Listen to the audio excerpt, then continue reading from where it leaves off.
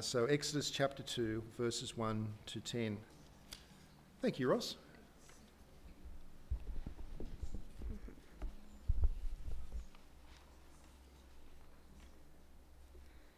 Now a man of the house of Levi married a Levite woman, and she became pregnant and gave birth to a son. When she saw that he was a fine child, she hid him for 3 months. But when he could hide him no longer, she got a papyrus basket for him and coated it with tar and pitch. Then she placed the child in it and put him among the reeds along the bank of the Nile. His sister stood at a distance to see what would happen to him. Then Pharaoh's daughter went down to the Nile to bathe, and her attendants were walking along the riverbank. She saw the basket among the reeds and sent her slave girl to get it. She opened it and saw a baby. He was crying, and she felt sorry for him. "This is one of the Hebrew babies," she said. Then his sister asked Pharaoh's daughter, "Shall I go and get one of the Hebrew women to nurse the baby for you?" "Yes, go," she answered. And the girl went and got the baby's mother. Pharaoh's daughter said to her, "Take this baby and nurse him for me, and I will pay you." So the woman took the baby and nursed him. When the child grew older, she took Pharaoh's daughter, and he became her son. She named him Moses, saying, "I drew him out of the water."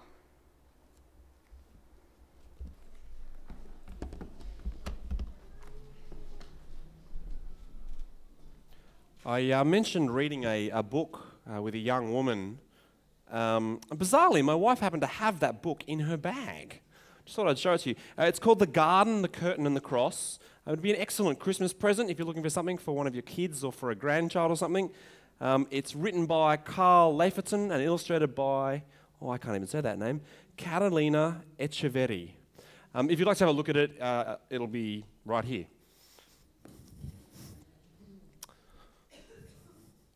Do you ever feel like God is absent? Do you ever look around and think, where's God? Life just seems to keep rolling on, and there's no sign of God's presence, no hint of his activity, nothing to show that he exists at all. Sometimes there's a real sense of God's presence. It feels like he's with you, like he's active. You open his word, and it's like he's right there beside you, explaining it to you. And there's other times it feels like God is missing in action. Do you ever feel like that? Today, we're going to look at a really famous Bible story, the baby in the basket. But it's a really strange story for the Bible because it doesn't mention God at all. Now, we know that the Bible is a book about God. It's a book that teaches us who God is, teaches us what he's like. It shows us what he's done. It lets us hear his voice. But this story doesn't mention God at all. It's like he's missing in action. The Old Testament does this sort of thing to us from time to time. As modern Western people, we like things in dot points. Point 1, point 2, point 3, therefore I do that. That's how we like our information to come. But the Bible doesn't do that. Pretty often the Old Testament will present us with a story and then leave us to think about it. Read between the lines, connect the dots, make some conclusions. The baby in the basket is one of those stories. It's a story about God in which God doesn't feature. Why don't we pray that God will help us to hear his voice as we read this story today? Let's pray. Blessed Lord, who caused all Scripture to be written for our instruction, enable us so to hear, mark, learn, and inwardly digest them, that we may embrace and ever hold fast the blessed hope of everlasting life, which you have given us in our Saviour Jesus, who lives and reigns with you and the Holy Spirit, one God, forever and ever. Amen. Well, it's been about 6 months since I last spoke to you from the book of Exodus. Thanks, Scott, for letting me speak from Exodus again. It's one of those things that I do that lightens my workload a little. I recycle these talks at various other churches I visit, but you guys get to hear them first. At least at the moment. No one else has rushed ahead. So let me recap the book of Exodus so far. The story of Exodus begins with the family of Israel moving from Canaan to Egypt. Now, they moved because one of Israel's 12 sons, a guy named Joseph, had hit the big time. You probably remember Joseph. He's the guy with the multicolored dream coat. Remember him? Well, after spending some time as a slave and spending some time in prison, Joseph found himself as the second most important man in Egypt. And at the time, Egypt was the most powerful and most cultured country around. He'd hit the big time in a big way. But then a famine hit, and it looked like his family were about to die. And so Joseph relocated all of them, all 70 of them, to Egypt. And that's a big deal that they left Canaan and went to Egypt, because God had made some promises to the family of Israel, the descendants of Abraham. Can anyone remember the 3 big promises that God made to Abraham? Sing them out. There's land, thank you, Kathleen. People. Blessing, well done. People, I'll give you as many descendants as there are stars in the sky. Blessing, I will bless you, and I'll bless those who bless you, and through you I'll bless every nation on the earth. And land, I'll give you the land of Canaan. These are the promises God made to Abraham. And so when the family of Israel, the descendants of Abraham, leave Canaan, it's almost like they're leaving behind the promises of God. It's almost like they're giving up on God. But God hasn't given up on them. Time passed, Israel died, Joseph and his 11 brothers died, but God hadn't given up on them. He began to keep his promise of descendants. The Israelites multiplied. They were exceedingly fruitful. And after 400 years, the land of Egypt was filled with them. So much so that the new Pharaoh began to be afraid. He didn't know Joseph. He didn't know Joseph's God. He had no reason to trust these people. He felt that they were a security risk. What if war breaks out? Whose side will they be on? And so he tried to reduce their numbers. His first plan was to enslave them. Chain gangs, forced labour. He used them to build new cities. The plan seems to have been to keep the men away from their families as much as possible in the hope that the population numbers will just subside a bit. But the plan failed. You can't stop the promises of God. The outcome of this plan was an outbreak of Israelites in the land, kind of like a plague of locusts. So Pharaoh tried another plan, a secret plan, an evil plan. He recruited the Hebrew midwives to start secretly killing any baby boys that were born. That's an evil thing to do. He was targeting the weakest and most defenseless members of the society. That's wicked. But the plan failed because you can't stop the promises of God. The midwives feared God, and so they did not do as they were told. The Pharaoh was made to look like a fool by these 2 slave women. And the Israelites multiplied even more. And so Pharaoh went public, and this is where we left the story last time, at chapter 1, verse 22. If you've got a Bible open, you might find it helpful. Exodus chapter 1, verse 22. And then Pharaoh gave this order to all his people. Every boy that is born to the Hebrews, you must throw into the Nile, but let every girl live. He recruits his entire population to do his dirty work. He's afraid of these slaves. He's trying to stop the promises of God, and so he asks his people to be complicit in evil. If a Hebrew boy is born, throw him into the crocodile-infested Nile River. The Nile River is famous for its crocs. They're not quite as big as the Australian saltwater crocs, but I'm told that they can eat you just as well. So, Israel are in Egypt. God is keeping his promise of many descendants. The Pharaoh is afraid and trying to rein in their numbers, but his plans keep failing. You can't stop the promises of God. But nevertheless, the Pharaoh's current public policy is to throw Hebrew boys into the river. And that's where our story begins for today. Let's take it from chapter 2, verse 1. Now a man of the house of Levi married a Levite woman, and she became pregnant and gave birth to a son. Now the house of Levi is one of the 12 families of Israel. Levi was one of Israel's 12 sons, and these are his descendants. So this is a story about one of the families of Israel. It's not a story about an Egyptian. Okay, it's a small detail, but it's important. And is often the case with Bible stories. We only get part of the story. Good stories don't waste your time with all the details. They only give you what you need to know. This baby is not the first baby that this man and wife have had. We're going to meet the baby boy's older sister in a few minutes' time. And in a couple of chapters, we get to meet his older brother. Now, that'll probably be about 3 years away. So, you can look that up yourself.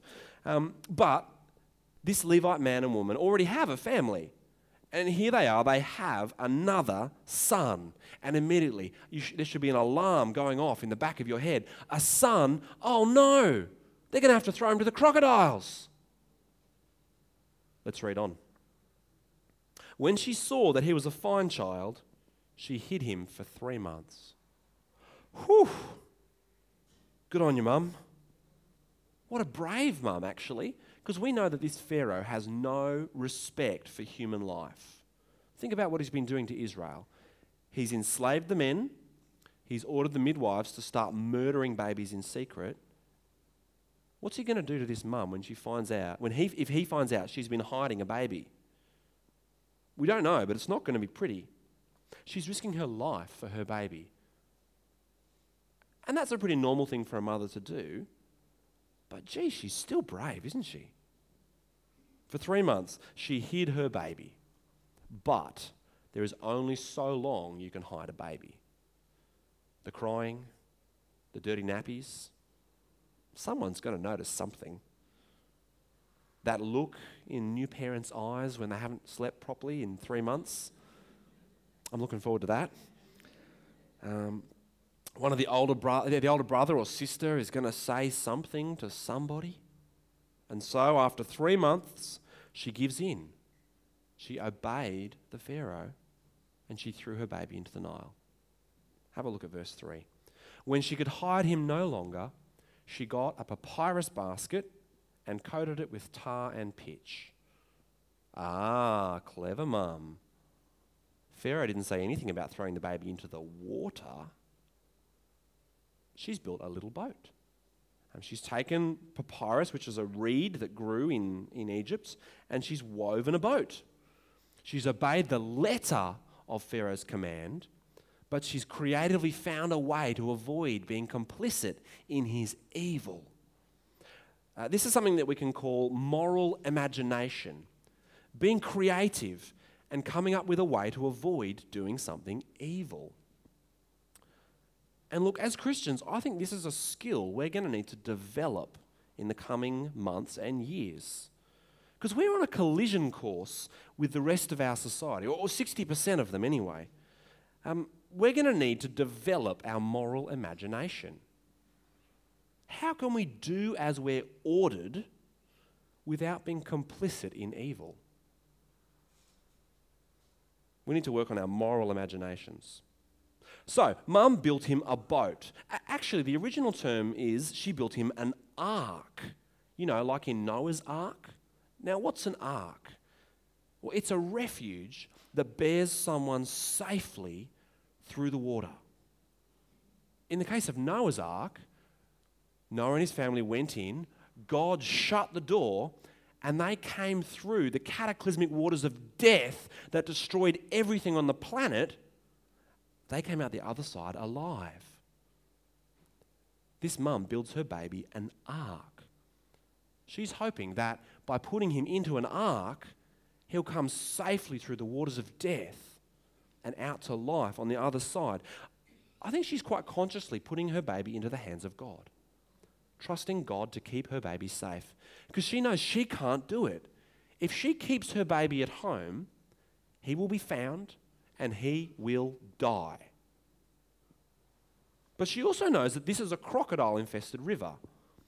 And so if she puts her baby in there, there's a good chance he'll die too. And if the crocs don't get him, well, the mozzies or the malaria probably will, or the dengue fever, or a leech, or he'll die of starvation, or worst of all, an Egyptian might find him. And then who knows what'll happen. Her only choice is to commit her boy into the hands of God, to trust God to bring him safely through the waters of death and out the other side to life. This story reminds us that our God is sovereign over life and death. Life and death are in his hands. And the place we see this most clearly in the Bible is in the death of the Son of God. God did not spare his own Son. He gave him up for us all. Jesus went down to the place of death, but death could not hold him. He came safely out the other side to life. Jesus entered the place of death in our place, that we might live forever with him. Safe, eternally alive, never to die again.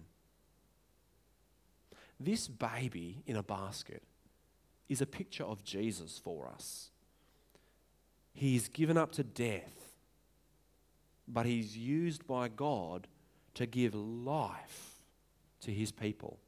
We're getting a little ahead of our story today, but this baby in a basket will go on to be used by God to rescue his people from slavery.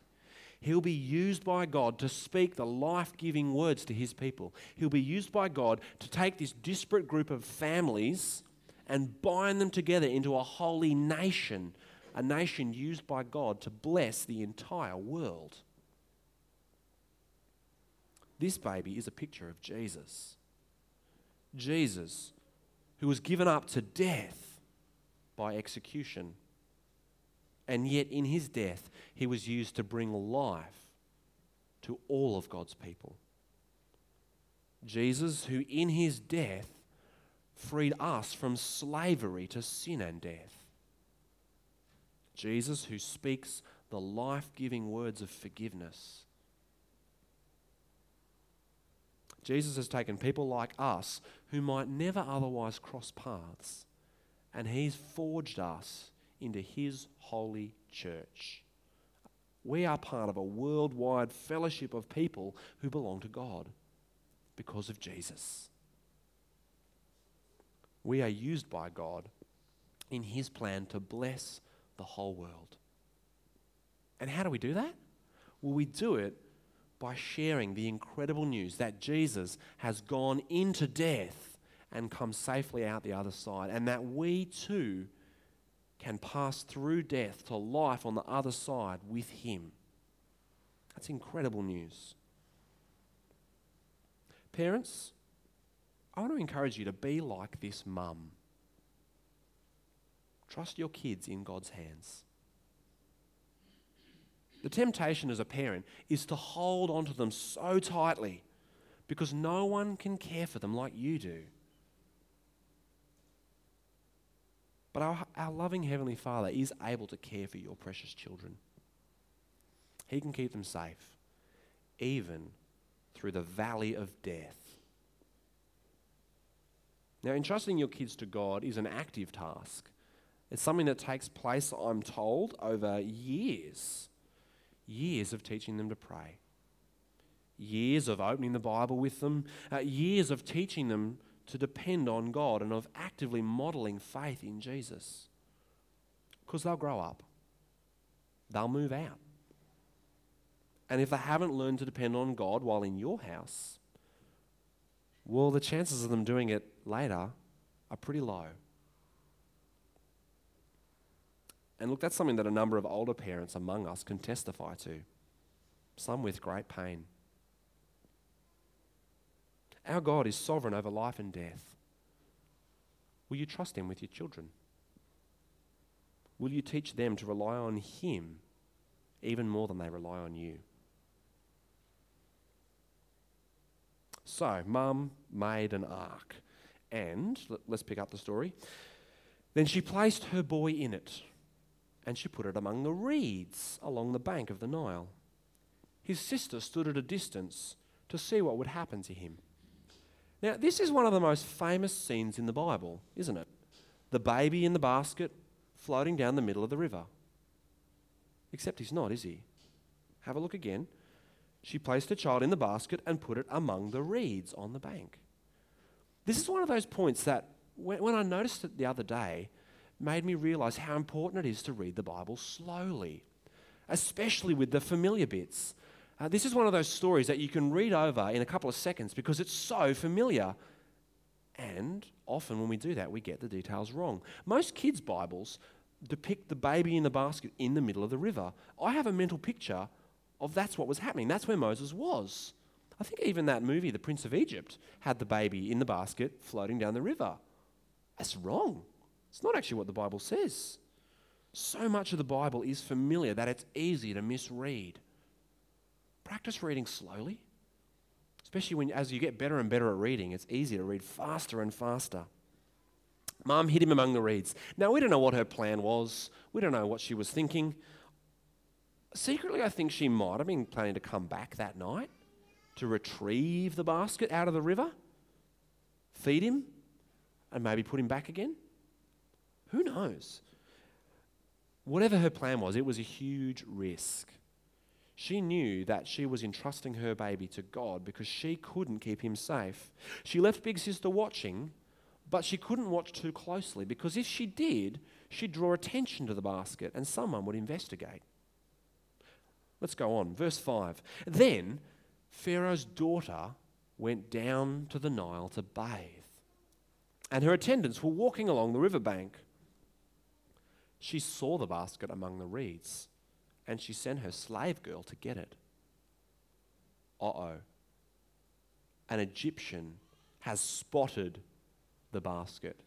Worse, an Egyptian has gone to get the basket. The daughter of the... And not just any Egyptian. This is the daughter of the Pharaoh. You remember Pharaoh. What was his command? Throw any Hebrew boys into the river. Will this princess do as her father has ordered? Let's read on. Verse 6. She opened the basket and saw the baby. He was crying, and she felt sorry for him. This is one of the Hebrew boys, she said. Our sovereign God is able to bring people safely through death. Not only does this baby boy survive the crocodile-infested river, but he's been found by a woman with a tender heart, one who has compassion on him. Our God is sovereign. He is completely in control. How does she know he's a Hebrew, do you reckon? That's a pretty good guess. I mean, the fact that he's in the river is a pretty good guess, pretty good clue, isn't it? You know, why else would a baby be in the river? But it's probably more likely that he's circumcised. You might remember that God commanded Abraham that every boy should be circumcised when they're 8 days old, if they were an Israelite. It was a sign of the agreement between God and Abraham, God and the family of Israel. It was a mark in the flesh that was impossible to remove, something that would mark them out as God's people, albeit in a bit of a private way. What marks us out as the people of God? What is it that makes people able to recognize us as God's people? Do the people that know you know that you're a Christian? This is something I push pretty hard with uni students when they first start at uni, with Christian uni students. How can you make sure that your classmates know that you're a Christian? Make sure they know by the end of the first year, because if they don't, when you do bring it up, it's going to be really weird. What? You're a Christian? How long have you been hiding that for? Bring it up early. How can you ensure that your workmates, your friends, your neighbours, the people you see at the shops, that friend you go bowling with, how can you make sure that they know you're a follower of Jesus? Are there changes that you need to make in your life that people will recognise you as one of Jesus' people? It's not easy, is it? You don't want to just, tattoo a cross on your forehead and walk around. But there's got to be things we can do that make it clear that we are Jesus' people. That'd be something worth talking about over morning tea. Let's move on. Verse 7. Then the baby's sister asked Pharaoh's daughter, "Shall I go and get you one of the Hebrew women to nurse the baby for you?" This is a bold move. What makes this little girl think that the princess will want to keep the baby? She's the daughter of Pharaoh. He's ordered that all Hebrew baby boys be killed. Does this little girl really think the princess is going to defy her father? And yet she rolls up to the princess and offers to find a wet nurse. Now, this would have been a pretty tense moment, I suspect. Now, as readers, we know that the Pharaoh's daughter feels sorry for the baby, but the little girl has no idea. This is moral imagination again. She's seen a chance to offer someone the opportunity to do good instead of evil, and so she suggests it. Verse 8, "Yes, go," answered the princess, and the girl went and got the baby's mother. Pharaoh's daughter said to her, "Take this baby and nurse him for me, and I'll pay you." So the woman took the baby and nursed him. What an outcome. What a beautiful outcome. I don't think Mum could have ever imagined that this would happen. After 3 months of hiding this baby boy, this beloved, beautiful boy that she couldn't bear to part with, she committed him into the hands of God and threw him into the Nile. Could she have ever dreamed that this would end with her being paid a salary to look after her son? Incredible! Does it sometimes feel to you like God is missing in action? Do you feel like he's absent? Well, in this story about a baby in a basket, God never shows his face, does he? He's never mentioned. No one calls on him. No one prays. And yet his presence is absolutely unmistakable. He never breaks cover. He never appears on the scene. But this series of coincidences in this story are just totally unbelievable, aren't they? For this to have just happened by random chance beggars belief. Just think about it for a sec. It just so happens that on this particular day, Mum decides she can't hide the baby anymore. Why didn't she decide yesterday? Or why didn't she decide it tomorrow? No, this particular day. And on that same particular day, she decides to hide him not behind the house, not, under a basket somewhere, but in the river. Who thinks of hiding a baby in the river, of all places? And it just so happens that the spot she chooses to hide the baby is the exact same spot where the princess comes to have her bath. Now, why is the princess bathing this day? Because most people in those days didn't bathe every day. It was about a monthly occurrence. So it just happens to be the right day. And why this spot? Because normally you don't keep your slaves near the palace. So why is the Hebrew mother hiding the baby here where the princess will find her? Or is the princess bathing near the slave area? Why is she doing that? It's just this ridiculous series of coincidences. And when she spots the basket, she doesn't think, oh, there's a bit of rubbish. She thinks, oh, what's that? And she sends someone to go and get it. And then when she opens the basket and she discovers a slave child who's crying and probably by this point lying in his own filth, she feels compassion on him. The series of coincidences just beggars belief. For this to have happened by random chance is just totally astronomically out of all proportion. This story reminds us that our God is sovereign. He's in control of coincidences. Things don't happen by chance. Years ago, I coined a phrase, a God incidence. Coincidences are never by chance. God is in control. The small details of our everyday lives are in His hands. Many people assume that God is only present and active when He's visibly so, when we know about it. Great signs and wonders, angels appearing, disembodied voices in the still small silence, visions. Well, this story reminds us that God is at work in the mundane, the ordinary, the everyday. He is sovereign and in control, even when we are totally unaware. That's why we pray. We pray because we know our God is in control. We pray because we know He can do something. And we know that He is able. And so we pray and we ask Him to act, knowing that He is fully capable of doing as we ask. You don't pray to someone who can't do anything. Our God is sovereign over life and death. He's sovereign over every detail of our lives, even the things that seem like random chance. And that's what makes Pharaoh's efforts to stop God's plans so laughable. Have a look at verse 10. Look at how the story ends. When the child grew older, Mum took him to Pharaoh's daughter, and he became her son. She named him Moses, saying, I drew him out of the water. Finally, at last, the identity of the baby is revealed. It's Moses. Moses, the man that God would use to bring His people safely out of slavery in Egypt. The man who would bring them through the place of death again and again out to life on the other side. The man that God would use to speak His words to His people, who would forge the tribes of Israel into a holy nation dedicated to God's plans and purposes. Pharaoh's policy of throwing Hebrew boys into the Nile directly results in a Hebrew man living in the palace. What about, that's an irony, isn't it? This Hebrew baby boy becomes Moses, the adopted grandson of Pharaoh. He's in line for the throne. Whoops. You can't stop God's promises. Everything Pharaoh has tried has backfired.